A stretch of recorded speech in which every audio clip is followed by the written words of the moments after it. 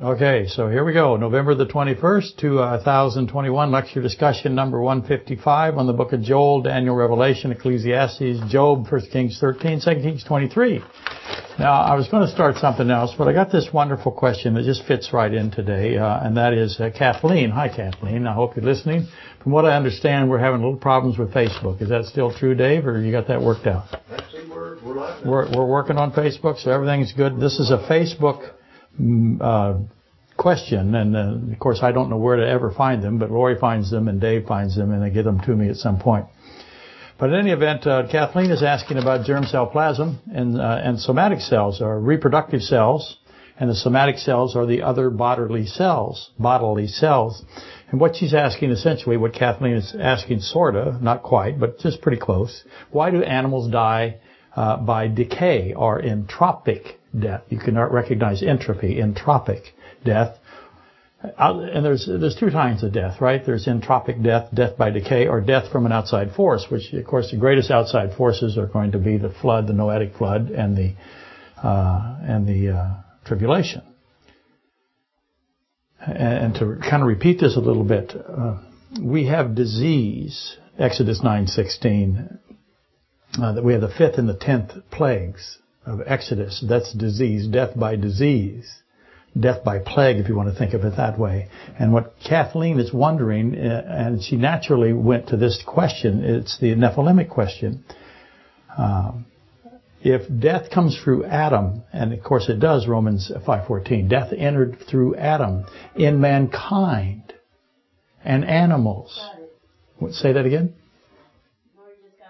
Okay, that's good. So we're functioning pretty well. Sorry about that.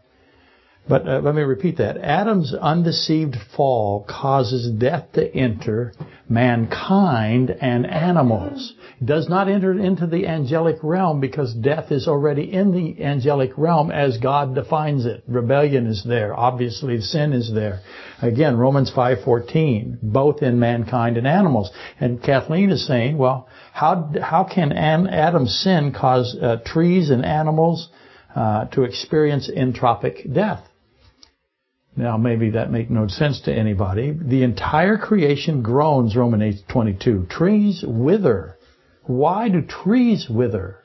Plants wither. We see the death of trees by decay, by disease. It's a very similar system. And so she's asking, again, the Nephilim and the Jude 6 fallen angels seem to be separated out of the entropic death that is caused by Adam, and she wanted to know how this would all work. And to repeat, this entire creation that we are in groans, but what is the process that causes trees, plants, and animals to die through decay and disease? And again, one's an outside force, one's an interior system. And of course, this gets you into Ezekiel 47:12, which is where we are. So this is how it all fits. Everywhere the living waters go, Ezekiel 47:12, there is resurrection. Everything they touch, every living thing that moves will live, will come back into life. The leaves of the trees will not wither, the fruits will not fail. We got to obviously compare this living water that's coming out of this fountain that's in Ezekiel from the temple with the water that comes out, the living pure water that is in Revelation 22. So ultimately, the question again is, how do Nephilim die? Do they have disease? Do they have death? Well, obviously they do. It can be forced on them from the outside. The flood obviously killed many, many Nephilim. If not, did they go extinct is the other question. How did the sin mechanism get into the Nephilimic line? That's her question. So that's an excellent question, and I wanted to start with that today. And I gave Kathleen just a few things to consider, so she can move along. Let me repeat a couple of them. Adam is responsible for mankind and animals. Is he responsible for the trees and the fruit? And we have to ask, how does that process work? So that's all I got with it today. Well, I'll have to get into it because it does fit because of the living waters in Ezekiel 47, Revelation 22. So we'll get to it as we go along. But I just wanted to introduce it for everybody at least today. Okay, for obvious reasons, I've had a tough few days here, right? For obvious reasons. I don't want to go into it because I might not be able to finish or even get going here because it still affects me. Today's lecture will be desultory, which you might call random or sporadic. Today, I'm just going to go all over the place and maybe tie it together, maybe not. In other words, it's exactly the same as every lecture I've ever done. We'll just do the best we can. Well, quite a while back, and maybe a few of you remember, on the other side of the board here, I have the unnamed Anna question. And she asked, why is it that we cannot see the living souls of mankind and animals leave at the death of the body? That was her question. She had some video that showed what people thought might be a soul moving through the atmosphere. And I don't believe that that's true. I wish it was, but I don't believe it's true. And to be fair, that was not the unnamed Anna's exact question. And once again, I've twisted the question for my own devices. It's part of my diabolical system. And the answers to this question lie in Job chapters 1 and 2. Why can't we see the spirit, the breath of life, the soul, the consciousness, the mind, the non-physical element that is in every living being? We're two parts. We have a body, we have a soul system, or consciousness, or the mind, whatever you wish to call it, the spirit. One of them is physical, one of them is not. It's called substance dualism. And so the answer to that question, why we cannot see, why we are not able to perceive the spiritual realm. We can't see angels. We can't see the Spirit leave. And the answer again to that is in Job chapter 1 and 2, both chapters. 1 Corinthians 15, 50 through 55. I should put these on the board. I'll do that because I just don't want to rattle them off. I'll leave them here so people can kind of go through them while I'm after it. Okay, Job 1. Job 1 and 2, chapters 1 and 2. 1 Corinthians 15. 50 through 55. Let's see, 1 Thessalonians 4:16. You'll recognize that one. Genesis 3:4, obviously, and Ezekiel 28:16, which we've done many, many times. Isaiah 14, the 5 I wills of Satan. That's where the answer to this question is. How come you can't see the Spirit leave? Because of Job 1 and 2, 1 Corinthians 15, 50 through 55, 1 Thessalonians 4:16, Isaiah 14, Genesis 3:4, and Ezekiel 28:16. That's what it is. Now, we covered Job 1 and 2 a while back, some time ago. And to repeat the main themes of Job 1 and 2, it contains this incredible confrontation between Satan and God, which is obvious by the text, Job 1:6, that it all took place in front of the entire assembly of the angelic realm. So the entire angelic realm gets together, gathers itself. Satan and God have this confrontation, this conversation where Satan accuses God of something. And that, of course, is a major event. And it starts out with God essentially has a question. Omniscient God asks a question. So he easily knows the answer. He's omniscient. He says to Satan, have you considered my servant Job? Remember all of that? And obviously omniscient God knows, that Satan has considered God's servant Job. That's why he asked the question. And Job is this devout man, and he has certainly captured the attention of Satan. Job is blameless and upright. There is none like him on earth who reveres God and shuns evil. Job 1:8. That's what God says about him. Satan knew about Job. There's no possibility he didn't. And Satan is challenging God's description of Job. Again, God calls him, there is none like Job on earth. None. And Satan, as expected, is going to challenge God's description of Job in front of the entire angelic kingdom as witnessing all of that. He's essentially asking this question, is Job real? And of course we'll have to define real. What is real? What does he mean? Is Job real? And I'm adding my own vernacular to it, or vocabulary. Does Job have free will? That's what he's doing, which takes you back to Genesis 3:4, right? He's saying that to Eve. Eve, you don't have free will. So it's the same issue. And perhaps the key verses are Job 1:9 through 11, Satan's retort. He says this, and again, I've kind of changed it. I paraphrase it because I think it's helpful sometimes. Maybe it isn't. Does Job worship you, God, for nothing? That's what he says. Have you not made a protective hedge around Job? That is the accusation. Have you not given Job great blessings and riches? Take away the hedge and Job will curse you to your face. Job will hate you. That is what Satan is saying in front of the entire angelic realm. Both the fallen and the unfallen. And again, I paraphrase Satan's response to God's question. Have you considered my son Job? My servant Job. And I did that, of course. It's my...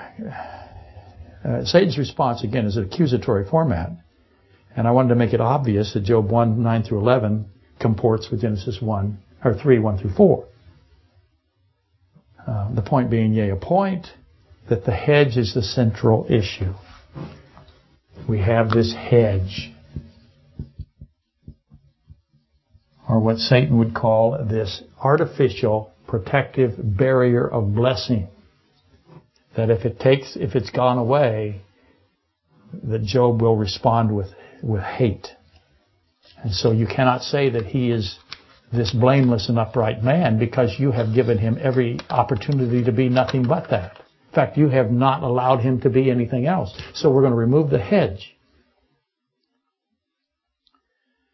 And that's the point, that the hedge is the central issue. Because you see, the hedge explains the veil, or why we cannot see the soul leave the body that dies. And I know what you're thinking. Because why? It's my job to know what you're thinking. Well, what does that mean, that the hedge explains the veil? Is that more gobbledygook gibberish from the highly trained religious professional? The hedge explains why we are unable to see the soul or the breath of life leave. I'll make the statement again. What's that? There's an issue here that we have to figure out. And yes, you're headed in the right direction. The hedge argument from Satan is effectively that God has purchased Job's reverence and devotion. Let me repeat that. With the hedge, therefore, Job's allegiance. If you remove the hedge, you remove the allegiance. Faithfulness or faith or belief in God, therefore, is contaminated. That's what God is saying. Satan is saying. You have contaminated the belief. It's not real belief. It's not genuine. There's no legitimacy. Remove the hedge, and Job will not believe you.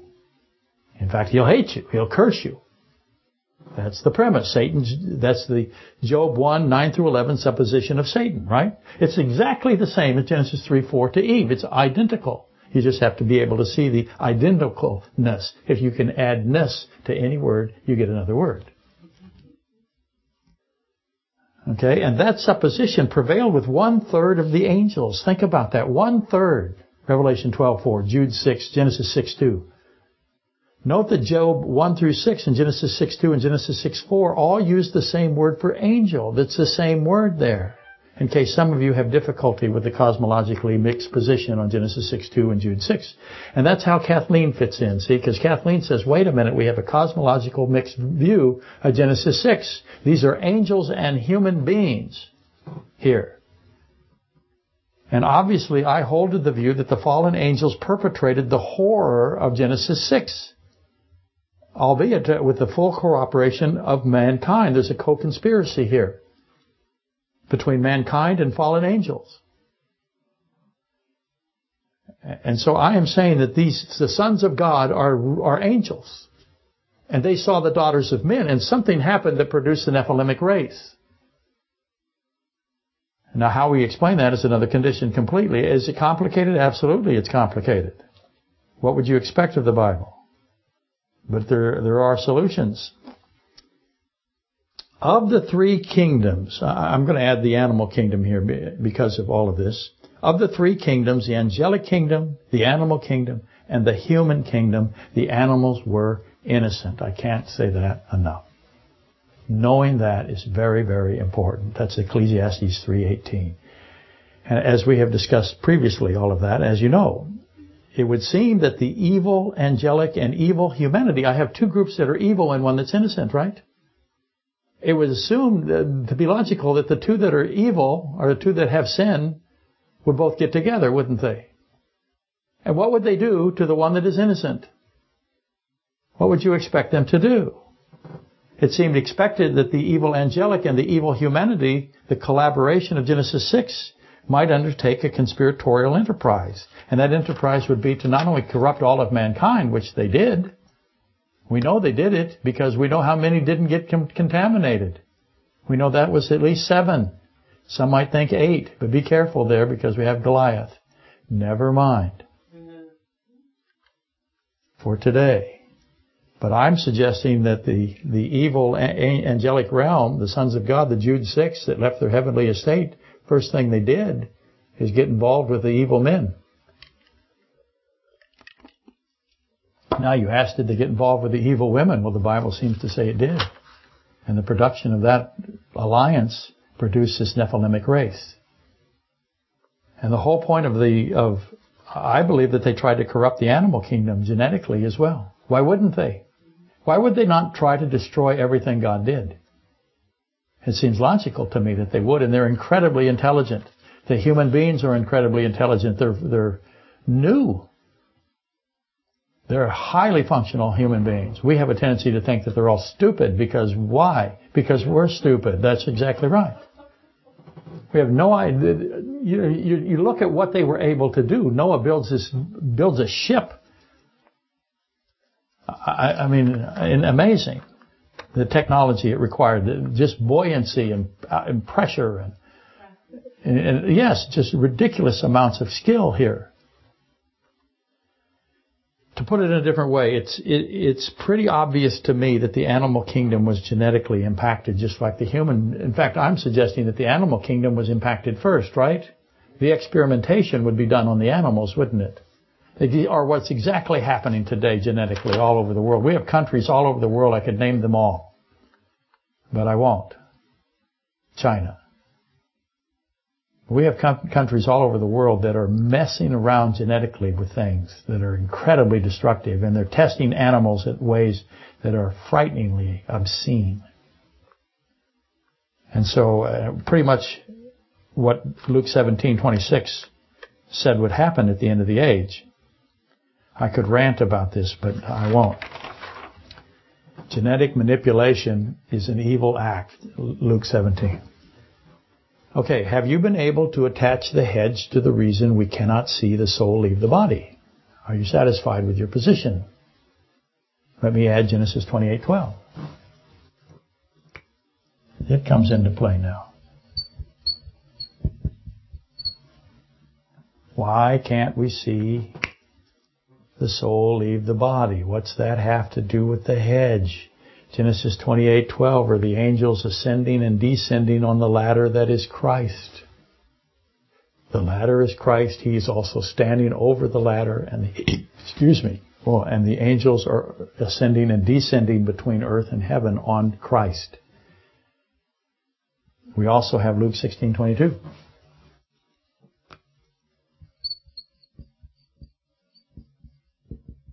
And you know that's because that is Lazarus, the beggar. Lazarus the beggar being carried by angels at his death. Keep in mind that Luke 16:22, those were words spoken by Jesus Christ, the Lord God Almighty himself in the flesh, the Word made flesh. He says that at Lazarus' death, angels carried him. Genesis 28:12. Ladder. Christ reveals that angels carried Lazarus the beggar. Very important piece of information or evidence. Obviously, we know that Christ is in authority. So, who saw the angels take Lazarus? Clearly, the only one that saw it was Christ. How would he see it? Why is he the only one that knows? In the sense that he knows.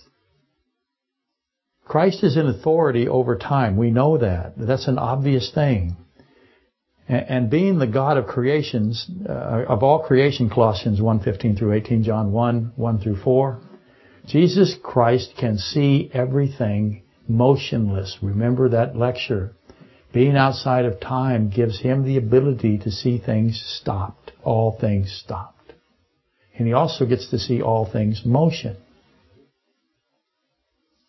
My point is, another point, page 4. That we should never know the spirit of Lazarus would be carried by angels. We would never know that unless he told us, because we can't see it. We might hope, we might think it's likely, but we can't know it.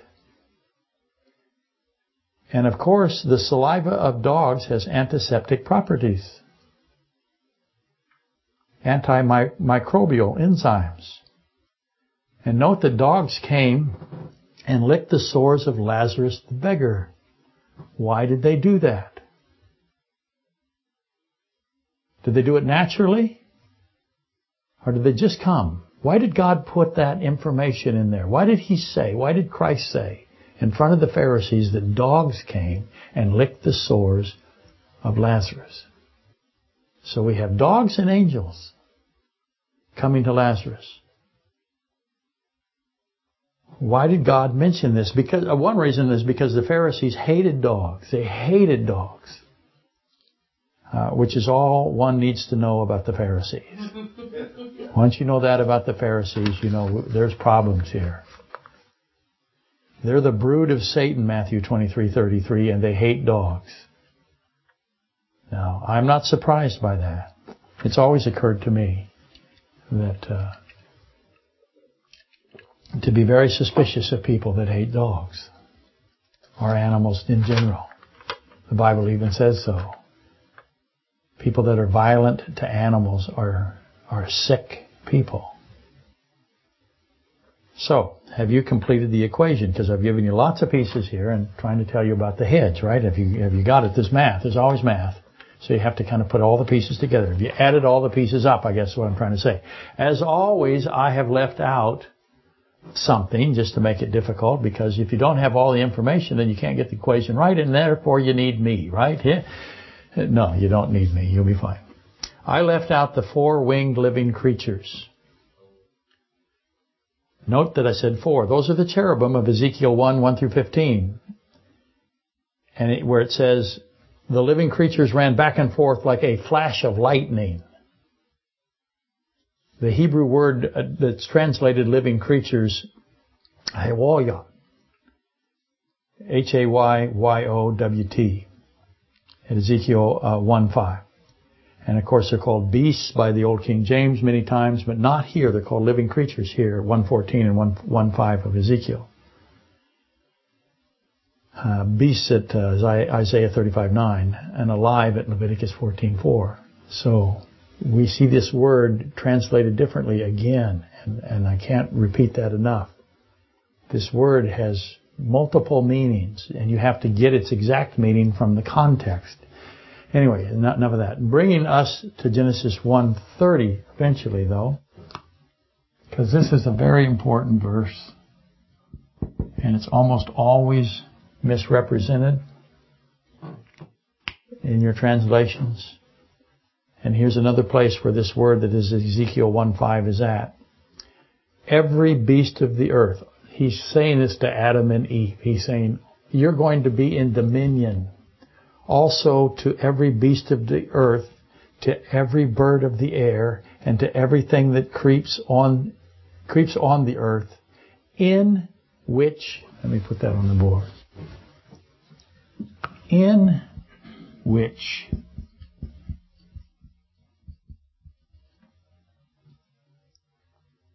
there is a living soul.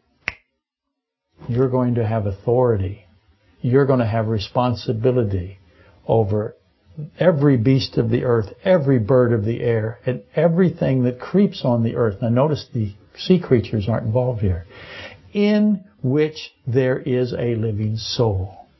You are responsible for the living soul animals. That's what he's saying. to Adam and the woman. Genesis 1:30. And Genesis 1:30 follows Genesis 1:29.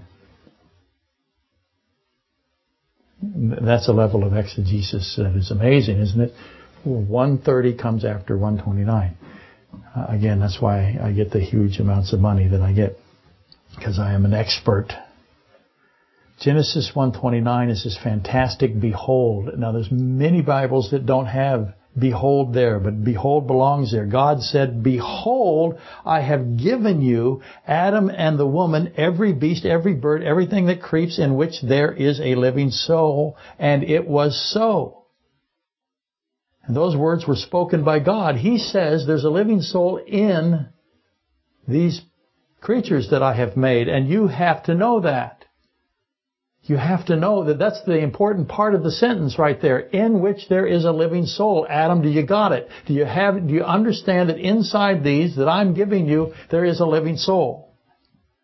And again, those words spoken by God who breathed the living soul into the men and the mankind and the woman and also the animals. He's the giver of the life and breath. Acts 17:25. Now we can see the body manifestation of the living soul that's in these animals. We can see it because we have the physical manifestation of the breath of life by the body. I'm moving my hands. That's a manifestation of my consciousness. My consciousness is electrified. It looks at my brain, electrifies the brain, reads the brain, and makes me do things that I want to do. And you can see my body's representation of what my mind is doing. Okay? Obviously, my mind is not perfect. So we can see the body represent the mind, the soul, the livingness, the consciousness, but we cannot see the breath of life itself. John 4:24, Colossians 1:15. And we do not see the breath of life return to him who gave it. Ecclesiastes 12:7. We don't get to see that. Why not? Because of the hedge argument. Let me put argument or hedge accusation. That would be better. We are not seeing this process because of the hedge accusation. So that begs the question, and now you can answer it without me.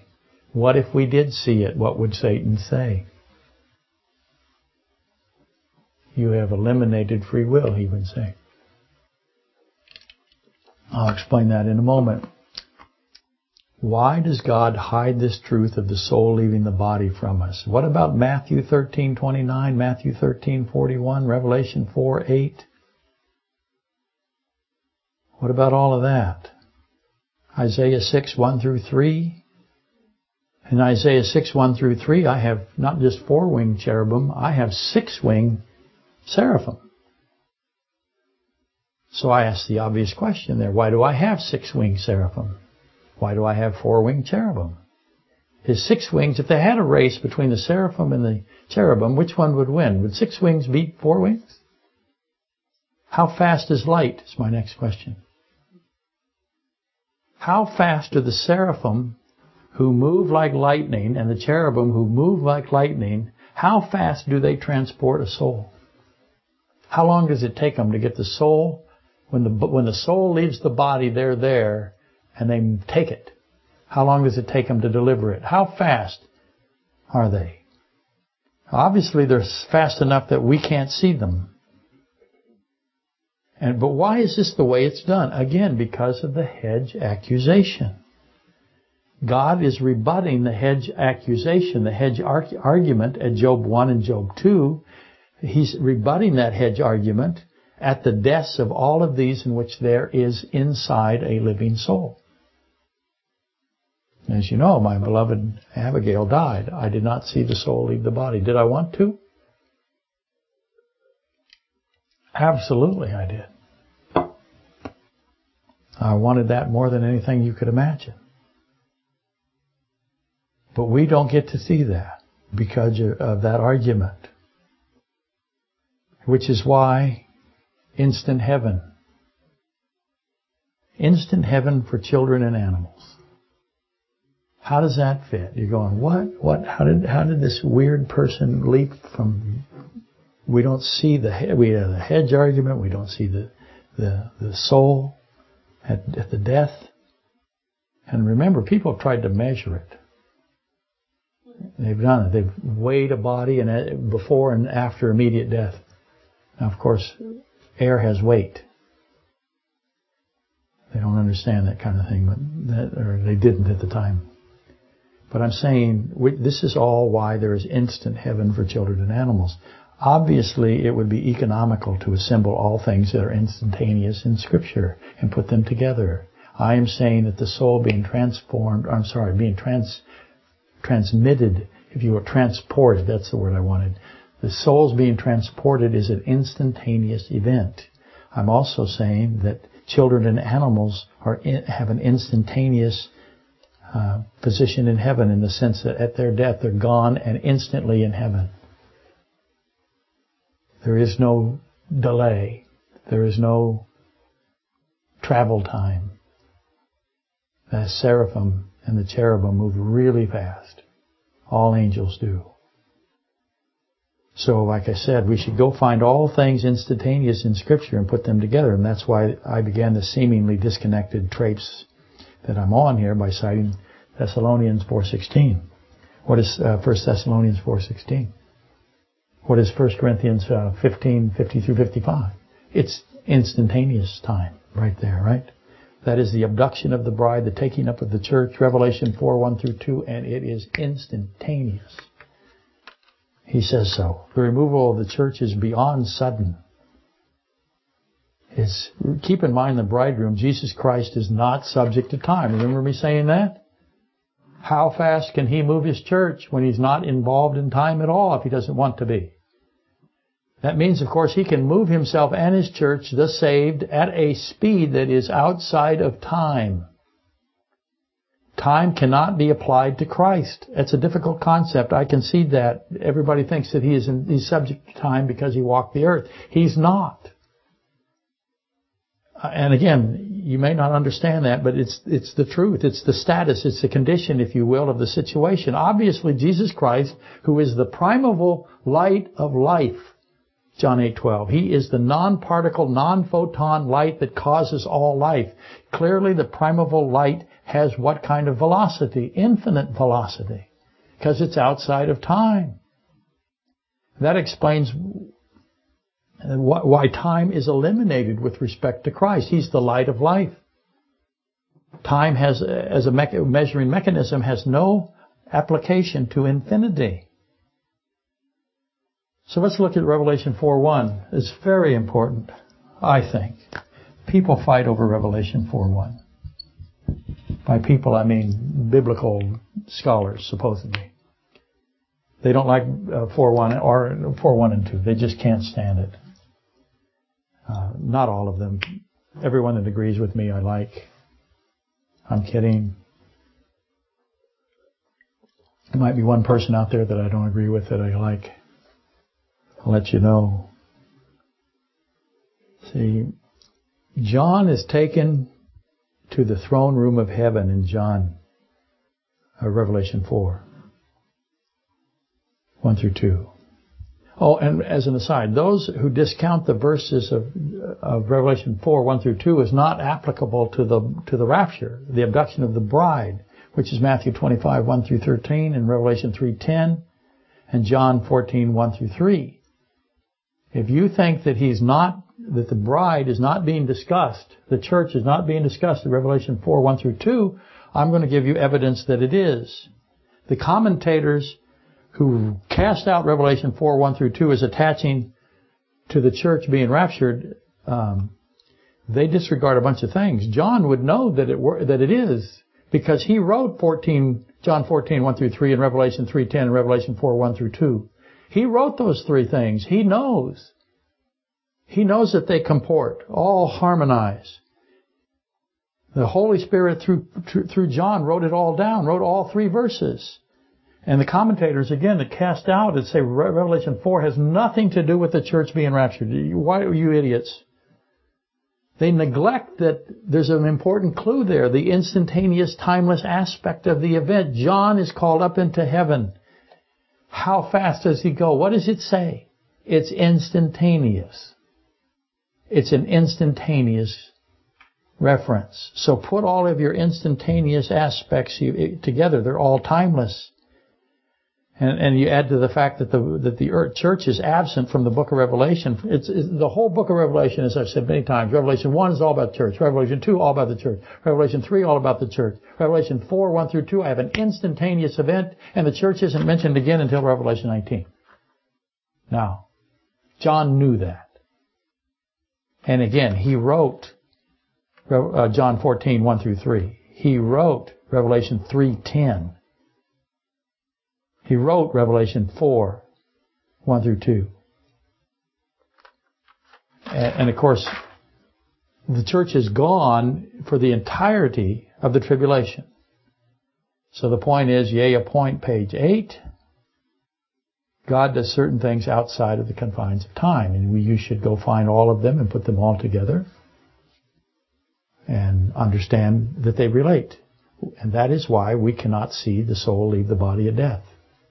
How are you going to see something that is outside of time?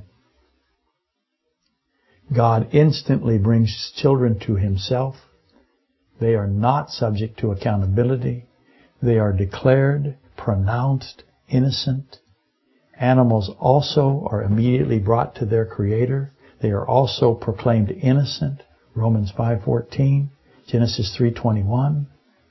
And for that matter, the whole of the Levitical sacrificial structure blares it, trumpets it out, blasts this qualification, this eligibility of animals to be acceptable portraits of Christ for the atoning of sin.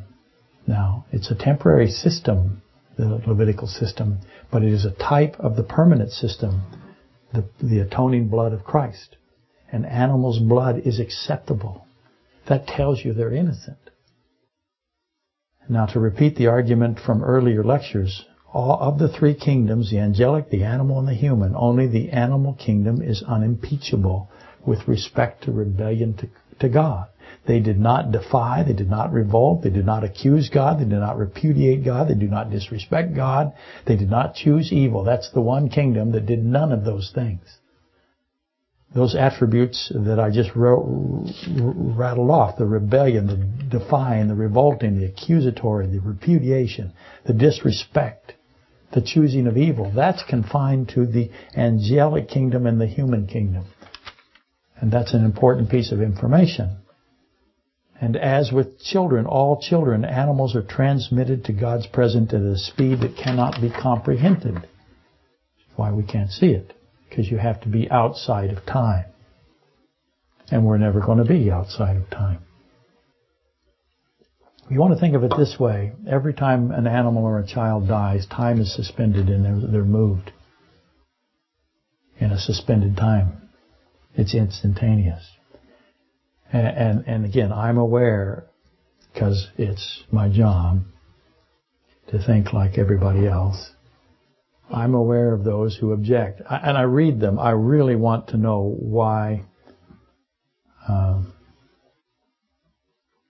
they think the way they think, because I want to know. They want to know if the unsaved, they know, they agree with me, because why? Why would they agree? Because I'm right. Duh. But they usually ask me if the unsaved are transported instantly also.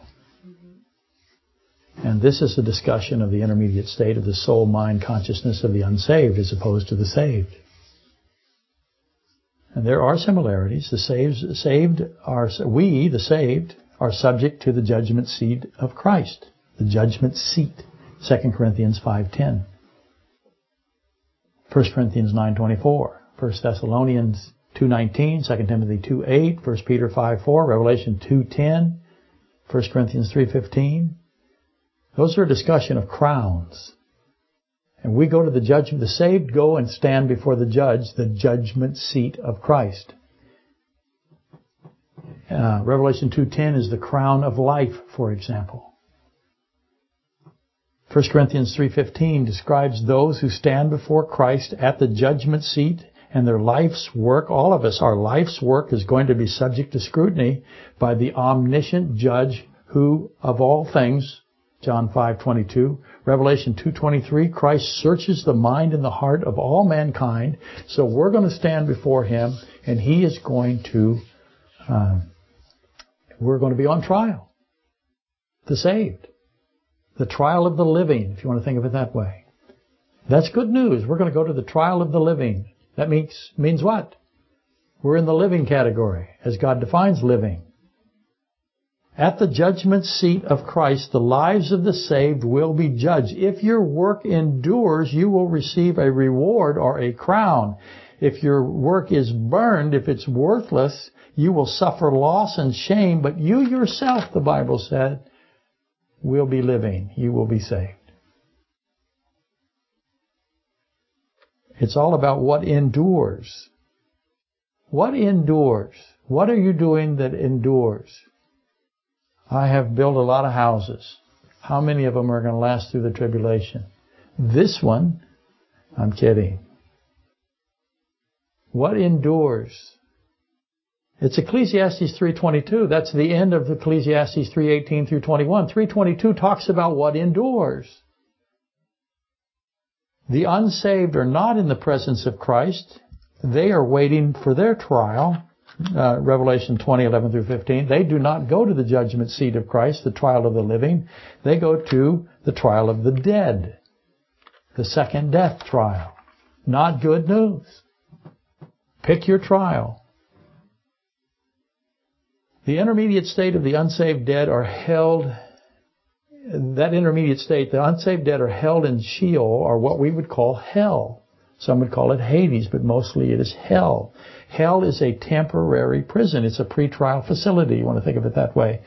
The evil rich Pharisee, Luke 16:14 through 31, was in hell, Luke 16:23, awaiting the great white throne of Revelation 20:11, the trial of the dead. So, are the unsaved also instantly brought to hell? Ezekiel 28:19, in my opinion, describes the Antichrist. Ezekiel 28 describes not just the Antichrist, but it also describes Satan. So you have to figure out what part of it is Satan, what part is the Antichrist, as you go through it. I'm proposing that 28:19 describes the Antichrist.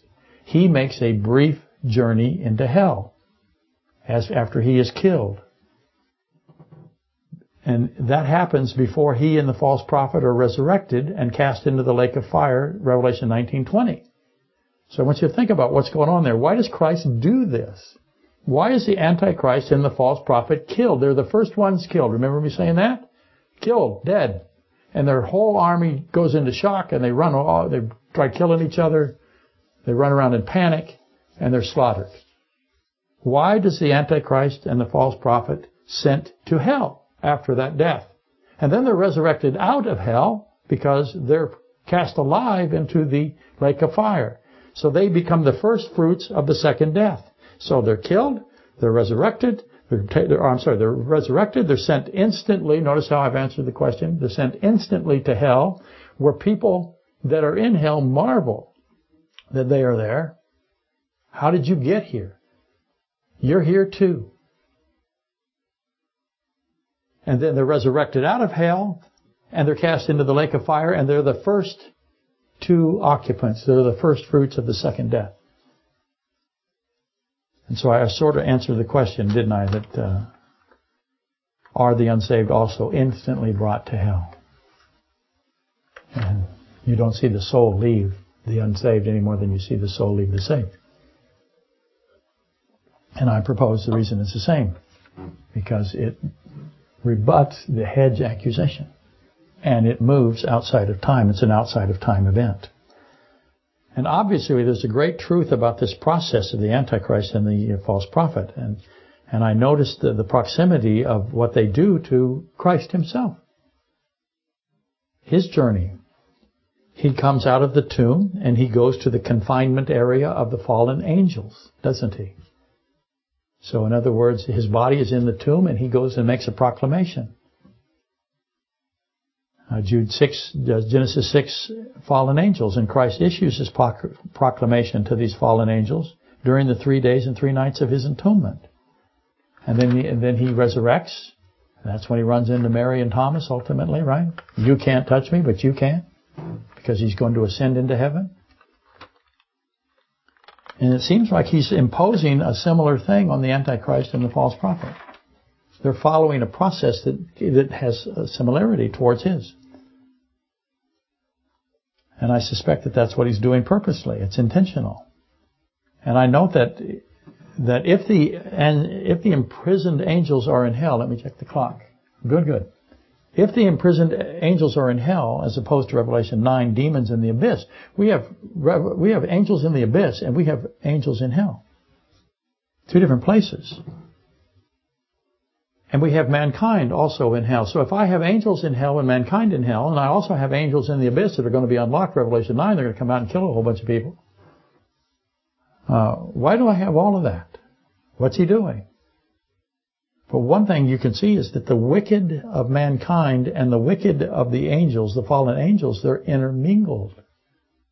They're together. They're going to be together in the lake of fire, and they're together now. Now that's interesting to me. That explains Hebrews 12:22. Right? What we call Hebes 12:22. You can drop the S if you want. Hebes 12:22 completely reports that the faithful angels will be residents of the city of the living God. So the faithful angels are going to be in the new city of Jerusalem. And the saved are going to be in the new city of Jerusalem. And the animals are going to be in the new city of Jerusalem. And that's not the first time that's happened. So I have this congregation of three different kingdoms all put into the new city of Jerusalem. Hebrews 12:22 makes it very clear. Concretely reports that the faithful angels are going to be living in the city of the living God.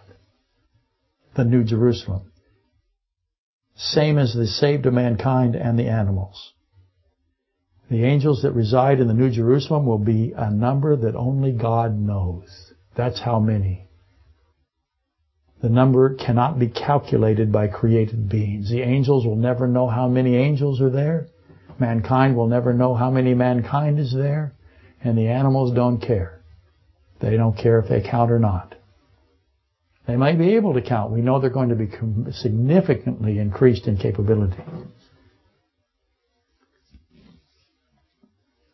So you have the numbers of the angelic realm, the animal realm, and the human realm that are in the new city of Jerusalem are individually and collectively incalculable. That's Revelation 5:11. That's Revelation 5:13. That's Revelation 5:9. That's Acts 10:11 through 15. That's Revelation 7:9 through 17. Everything that we've covered in the last few weeks. So I have three groups. All of them cannot be calculated. So obviously the overall number of occupants that are in the New Jerusalem are beyond the possibility of a census-taking system. With the exception of God. He's the only one that knows the number. Why wouldn't he? If he's the only one that knows the number, why doesn't he reveal it? He doesn't reveal it. Why not? Only God can count this number. Only God can know it. That reminds you, I hope, of 2 Samuel 24, where David tries to do a census. How did that go? So what is the relationship between 2 Samuel 24 and the new city of Jerusalem with regard to calculating the number? Imagine this for a moment. The city is filled with three groups of uncalculable number of living beings. It is filled with that. Filled. Did I say filled enough? Let me write filled. Because every time I write filled to the brim, if you want to think of it, it's filled to the overflowing, but it's not. It's not filled to the overflowing, but it's filled. Genesis 1:28, Genesis 9:1. He's repeating Genesis 1:28 and Genesis 9:1 in the New Jerusalem. Be fruitful and multiply, he says. Fill the earth. And this is what's happening. This multiplication is what causes a lot of the angelic response to Genesis 6:1, which is Kathleen's question. Hi, Kathleen.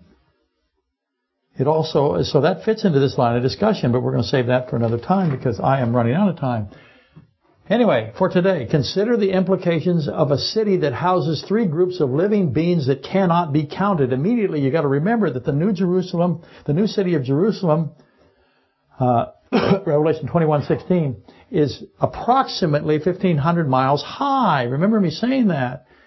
The International Space Station, to repeat that, is only 250 miles in the atmosphere, outside the atmosphere into space. This building is 1,500 miles.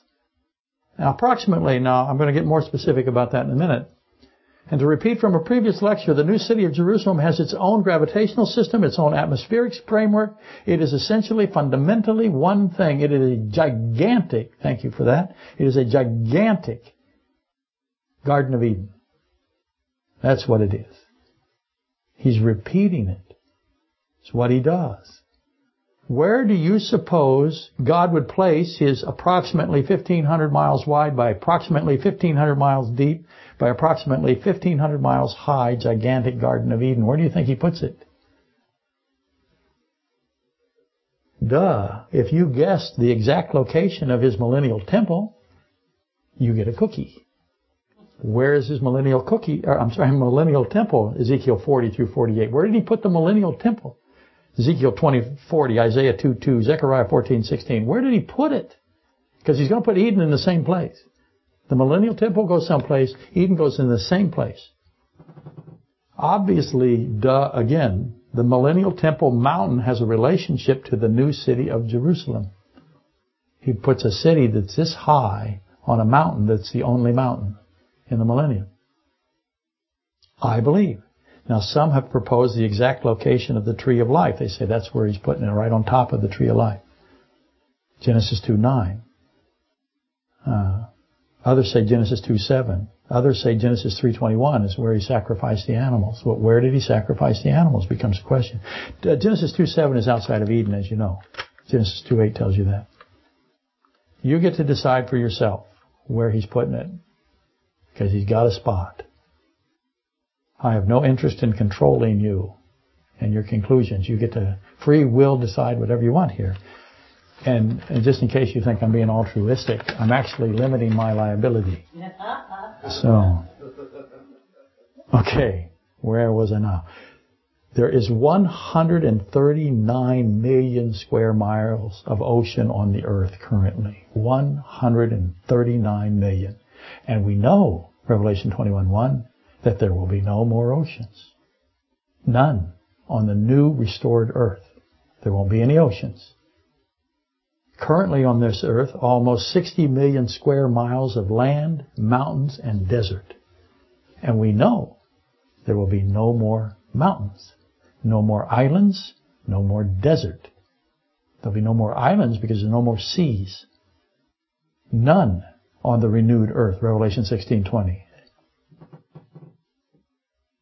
If the resurrected earth remains the same size, and that's a big if, but let's say it remains the same size, approximately 200 million acres of land, beautiful, lush land, and the pure river of the water of life, Ezekiel 47 is a type of that.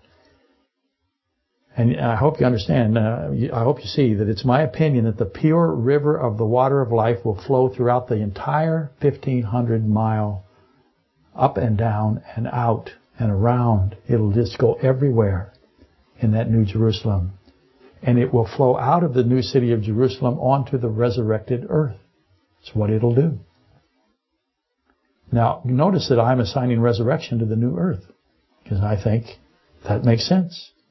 I think that it's in the same sense as 1 Corinthians 15:35 through 58, which explains the glorified incorruption of the resurrected bodies of the saved, of the animals and the saved, the redeemed. I will argue that there is a correspondence here, that the compatibility is intentional.